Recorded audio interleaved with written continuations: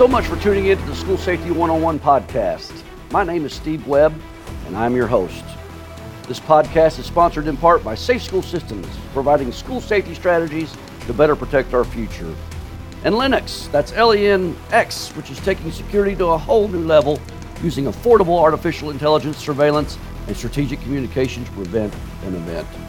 Within this podcast, we discuss 21st century school safety issues and best practices to help keep our kids safe while they attend school.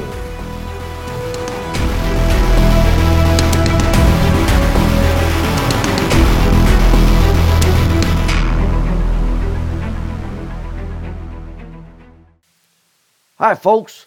I am so happy to be back in the saddle with this show and continuing to bring you life-saving strategies to help protect our children, but not just while they are in school, but everywhere they go. Our children are the most precious resource. They are our future, and it is our duty to keep them safe and secure. I must say, though, that there are many instances that I continue to witness, continue to investigate, where that duty, what the law calls a duty of care, that is severely lacking, severely misunderstood, and something that I think we as a society need to address. So to set the stage here a bit on what we will be discussing on this show and future discussions, I had the distinct honor to be one of just a few school safety leaders in the nation invited to tour the Marjory Stoneman Douglas crime scene, Building 12, this past November. I will be speaking about this visit throughout the next couple of shows and in my keynotes throughout the coming year because it was absolutely heartbreaking and totally preventable. First of all, we were invited by Max Shackman, who lost his son Alex that day.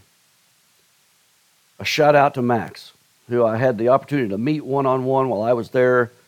Hats off to you, sir, for working your tail off to make sure this doesn't happen to another child ever. Max, if you're listening to this show, you are a hero in my book because you are doing something that takes an incredibly strong individual to do.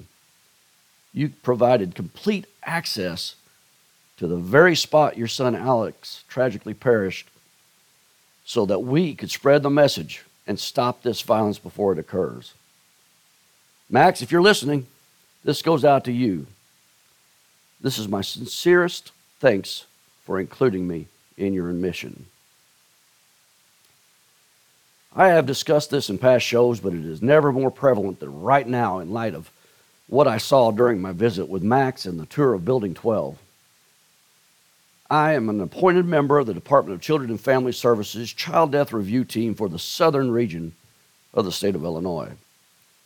There is nothing more tragic than the death of a defenseless child, and it is our responsibility to review the situation and determine what, if any, mistakes were made, anything that we can learn from, and possibly change going forward. Now, by far, the most frequent situation that results in a child's death that we review quarter after quarter is co-sleeping. It is almost a given that each time we meet to review these death cases, there are co-sleeping deaths that could have been prevented. Mostly these deaths are of our smallest and most vulnerable babies. As a result, we have helped pass laws and rules that provide training to new mothers on the dangers of co-sleeping. We have billboards scattered across the state regarding the dangers of co-sleeping. We have TV and radio commercials and newspaper ads about the dangers of co-sleeping. We've even prosecuted when there is actual proven neglect. And yet, this is still killing children at an alarming pace. So much so that it has become routine that parents admit, yes, they have been told of the extreme dangers, but they have done it a few times and nothing happened until it did. And now their child is gone. Folks, there are a lot of people out there who are exactly like these parents, especially when it comes to school safety or the safety of their children when they're in public places. We allow complacency because in our research, meaning in our experiences, nothing has ever happened. And so, why invest the time and energy in something that is highly unlikely to occur?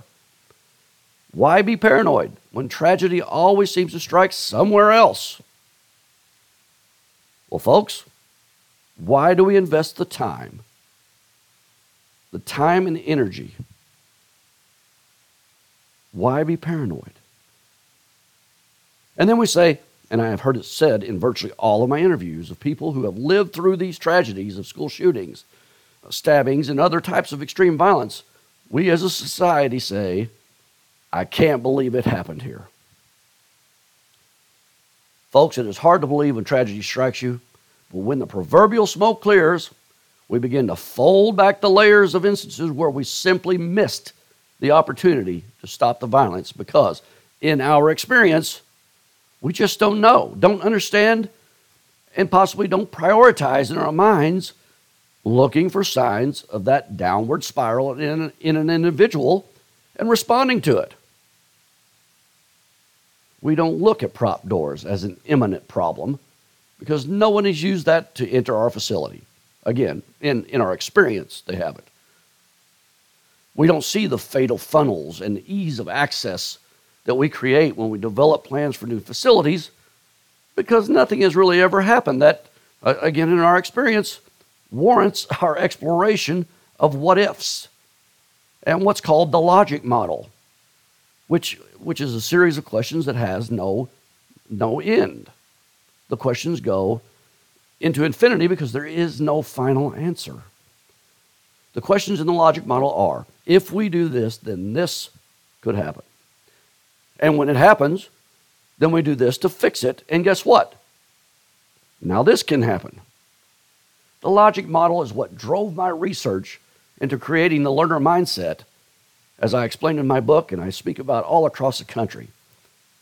The learner mindset, as I have discussed in this School Safety 101 podcast, is the answer to complacency because it never allows you to be prepared, fully prepared, or aware, or to just respond.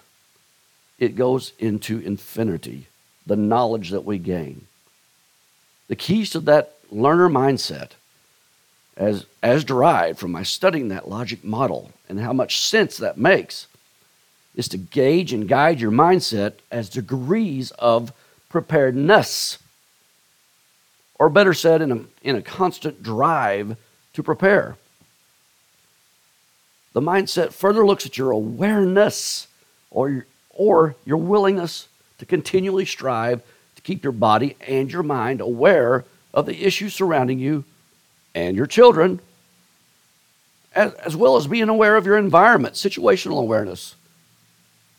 This awareness describes your drive to constantly learn the new trends and social issues surrounding our children in their world, in our schools, and in our communities.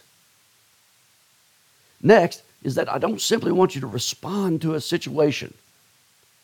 Blindly respond. You must create the capacity within yourself to be responsive in responsiveness to issues, even when it is an unknown and endless abyss of information that surrounds you that says it is highly unlikely that anything will occur. That's what your mind may be telling you if you don't train it to be responsive to the data that you're collecting. This lack of responsiveness is where complacency is nurtured and cultivated, and this complacency is what is killing our kids. Which, of course, leads me to the final part of the learner mindset, also called the para mindset in my book for the initials of preparedness, awareness, responsiveness. And the last part that you must adopt is advocacy. You must never rely on so-called experts like me or anyone else out there who may be deemed an expert to spread the message of safety and security and expect this to reach the masses. This must be done on the largest scale possible, and that is by you. You, the general population, the total population, who, even if you don't have children of your own, even if you don't or have never experienced tragedy like a shooting or other mass-type violence, even if you've never thought about safety and security because you live in a rural area or some form of suburbia where being safe is considered the overwhelming norm, if after listening to this podcast, this show that is totally focused on protecting kids, you chose to listen to because you have some type of vested interest, if you don't go out and tell someone else about my learner mindset or about the logic model, or you can even tell them to listen to the podcast or give them any parts of getting rid of this comfort of complacency, if you don't advocate for a new way of battling complacency, then the chain is broken. The link to change has stopped, and we go back to routine. Back to some type of comfort level, this, i.e. complacency of comfort, that I discuss in depth in my keynotes, at conferences across the nation, and in my book. The advocacy part of the learner mindset is the key to change. And it takes you all to start the conversation and pass it on. Folks, I will be talking more about the visit to Building 12, but that complacency, comfort that I have just discussed was so prevalent in Parkland that day. It was so prevalent, I got to see the aftermath firsthand, and I'm going to be discussing that in future podcasts. So please subscribe so you can receive the notifications of the next show, because we are out of time today. So thank you so much for tuning in to this School Safety 101 podcast. I hope you gained some insight and motivation, and especially a passion to help protect our kids. My name is Steve Webb, and you can reach me at www.drstevewebb.com. That's www.drstevewebb.com with comments or suggestions, or certainly any ideas that can help keep our kids safe, as we are all in this together for a safer tomorrow.